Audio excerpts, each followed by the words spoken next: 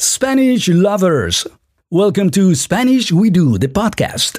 All things Spanish, from the language itself to culture in general, art, sports, business, and, well, anything that can be done in Spanish. For instance, do you think Snoop Dogg, yes, Snoop Dogg, could rap in Spanish? Believe me, Digo Double G, soy tu perito loyal. Even when I get out, I come right back to the yard. Mami, me duele cuando no estás conmigo. Y aunque soy tu hombre, todavía soy amigo. De ti yo te amo, that means I love you dearly. And every time you're gone, I'm always gonna want you near me. Snoopy. And there you have it. Now you have heard it all. Although at the end of the episode, I might have something even more shocking regarding Spanish and celebrities. Yes, brace yourself. Let's see how that compares to Snoop Dogg rapping in Spanish. And talking about celebrities and all other related things, that's where we're going today. Showbiz, mundo del espectáculo, or an even more interesting word, farándula.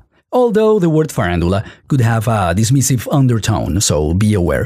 In this episode, we have part 2 of a fantastic conversation with Alicia Civita about the current state of the Spanish language in the United States. Alicia Civita is a very seasoned journalist who has covered both hard news and show business in the US for over 25 years and is currently an entertainment correspondent for EFE, the largest Spanish news agency in the world. In episode 1, we talked about how the situation of the Spanish language has changed over the last 3 decades in the US, including general interest and, well, in business, and how it's seen not only as a communication tool, which it is, of course, but also as a cultural value, even for people of Hispanic origin who do speak English and feel comfortable doing so. So, well, if you have not heard episode 1 yet, you might want to do it because there are quite a few very revealing insights for anyone interested in the Spanish language and,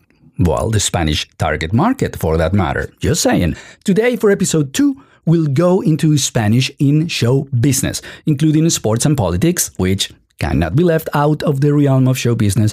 And wait, why show business, you ask?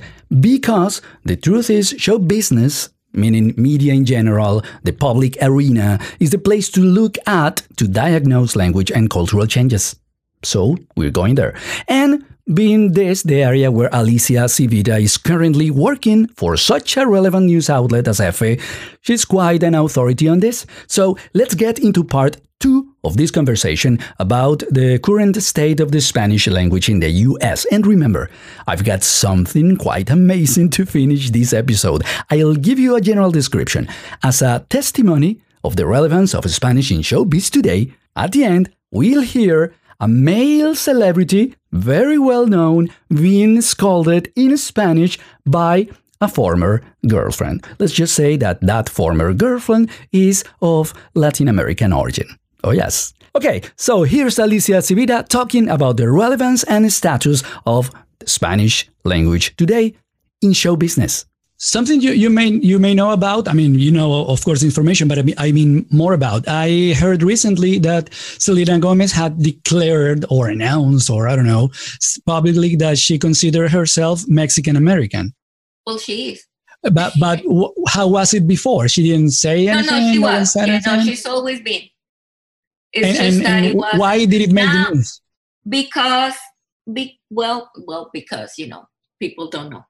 But basically, it's when all these attacks on Latinos started.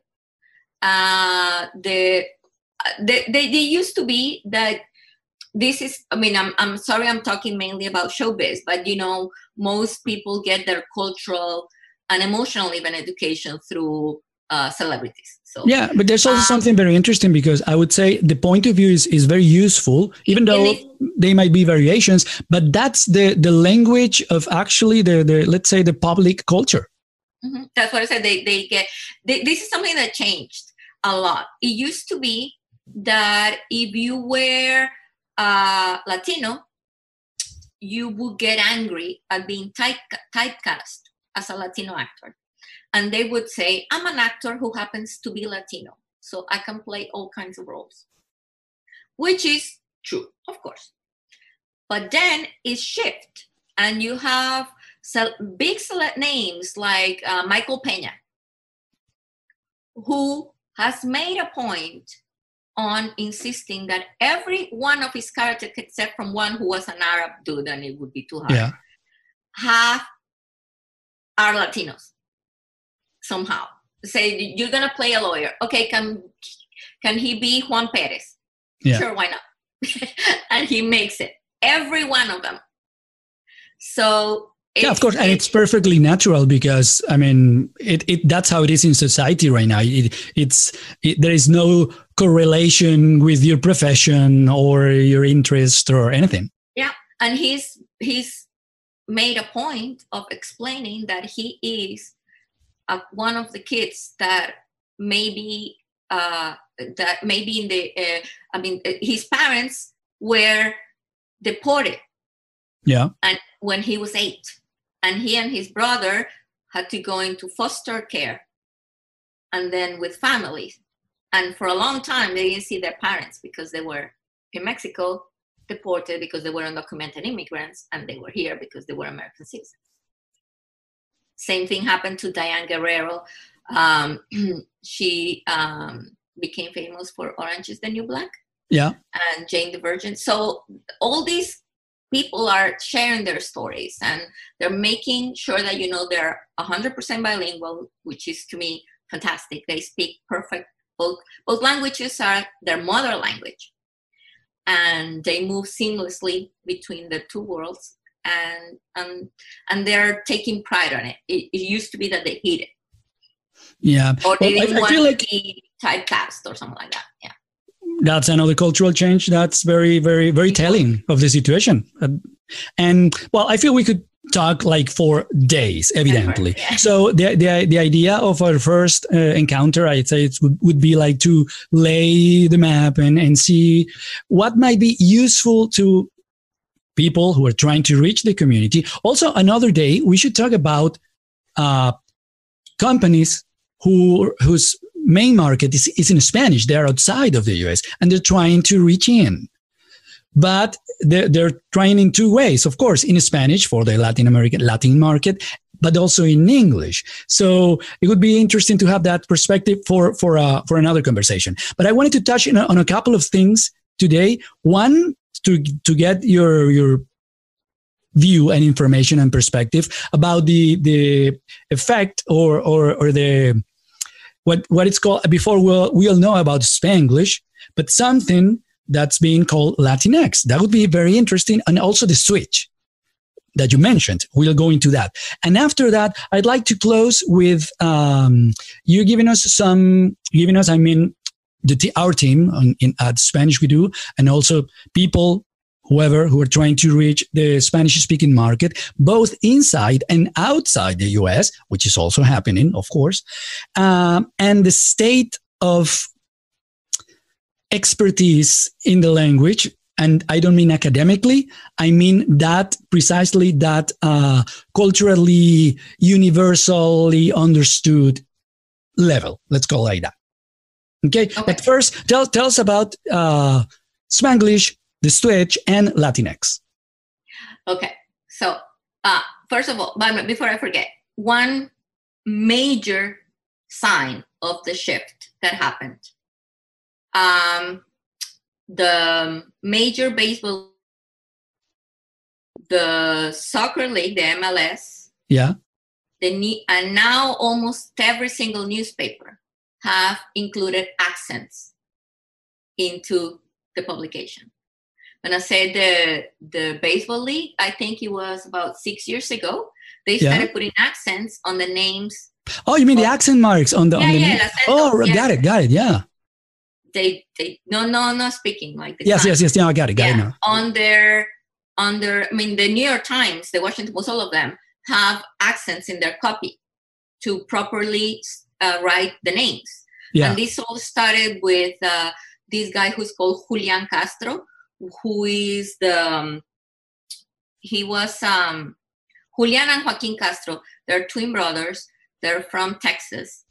They are grandkids of an undocumented clean lady. Their mom was an activist, and they both graduated from Harvard Law. Yeah. Joaquin is now a senator.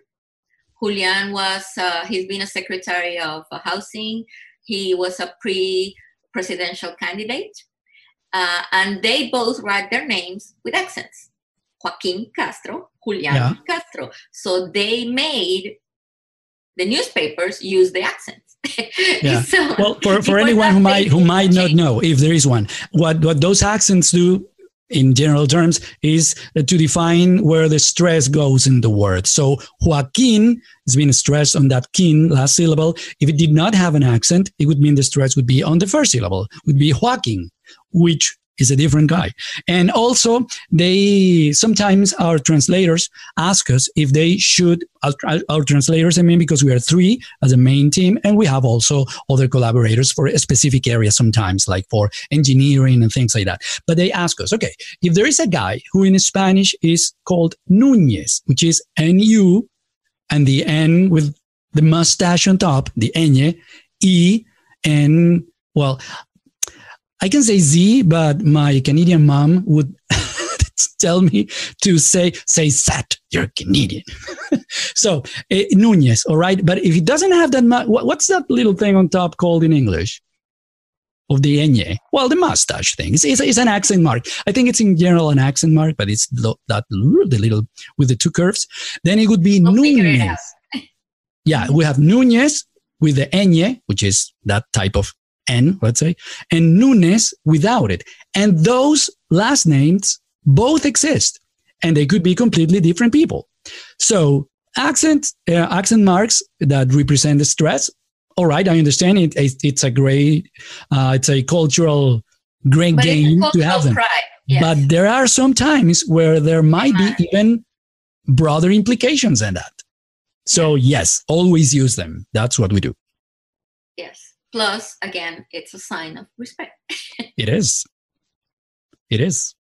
It's like when you use the French accents, you're seen as sophisticated. Well, with the Spanish, because it has a different connotation culturally in the minds of many people, you're seen as respectful. Also, another cultural thing, I had not thought about it. I mean, not for this conversation, but it's a reflection of what you were saying about the cultural value. I've been asked in the last year and a half, not before that, when I do, to do maybe some dubbing or voiceover in English, but increasing my Spanish accent. Like, make it very clear. I mean, don't try to hide it. And that's interesting. They did not ask for that before. Well, actually, that specific definition for a voiceover, I had not seen it before that. I mean, we want a Spanish speaker with a Latin American accent. That it's fairly new, I'd say. Well, fairly new, year and a half. I haven't heard it before. Yeah. I've done it for sometimes for company trainings that surprised me.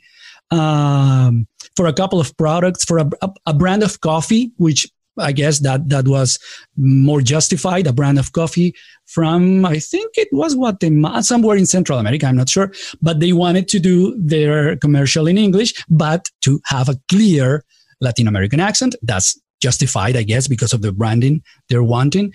But yeah, that's been interesting in the last few months.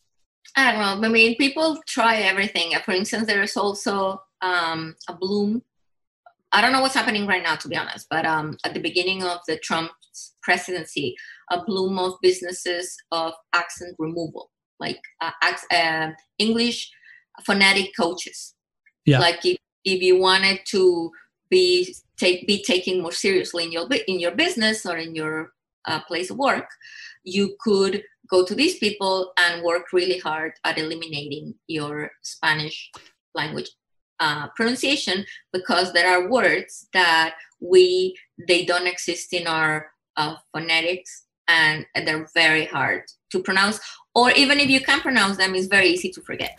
And there you have it. That was part 2 of the conversation with Alicia Civita. And for part 3, the last one of this very revealing conversation, we'll go into the present reality of the language itself, meaning Spanglish today.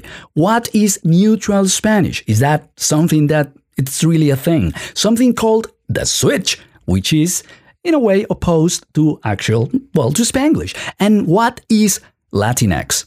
Yes, you heard well, Latinx. And if you have not heard that term, it will be even more interesting for you. Now, before we go, I have not forgotten. I promised I'd share with you something shocking. A celebrity being dragged by a former girlfriend in very autochthonal Spanish. This is an animated show called Harley Quinn, which is on the streaming platform DC Universe. The celebrity is the Joker. Yes, that Joker from Batman. And he is knocking at the door of a former girlfriend he has not seen in a long time. And I don't know, it feels like things did not end up well between them. And well, this girl is from Latin America. I let you guess from where, if you understand. The show's in English. Did I say that? The show is in English, but you know how it happens. When you speak a second language, but you get like very emotional, in this case, very angry, well, you turn to your native language because that's where things sound true and intense. And this is how it is. Just a warning. It's pretty rough. So here is the Joker knocking at the door. Soy yo, Pudín. Mi corazón. ¡Puñeta! Eres un fucking cabrón. Hijo de la gran puta. Mentiroso. No lo puedo creer. How was that? Wanna hear it again? I told you it was pretty strong. Wanna hear it again? Here it goes. Soy yo, Pudín. Mi corazón. ¡Puñeta! Eres un fucking cabrón. Hijo de la gran puta. Mentiroso. No lo puedo creer. How about that? Even more shocking if you understood what the girlfriend was saying. Well, you understood part of it, of course, but what about the Spanish? Pretty rough. And if your first language is not Spanish and you did understand it, you now deserve your PhD in Spanish. Oh, yes, you do. Doctorado en Español. See you in the next episode, Spanish lovers.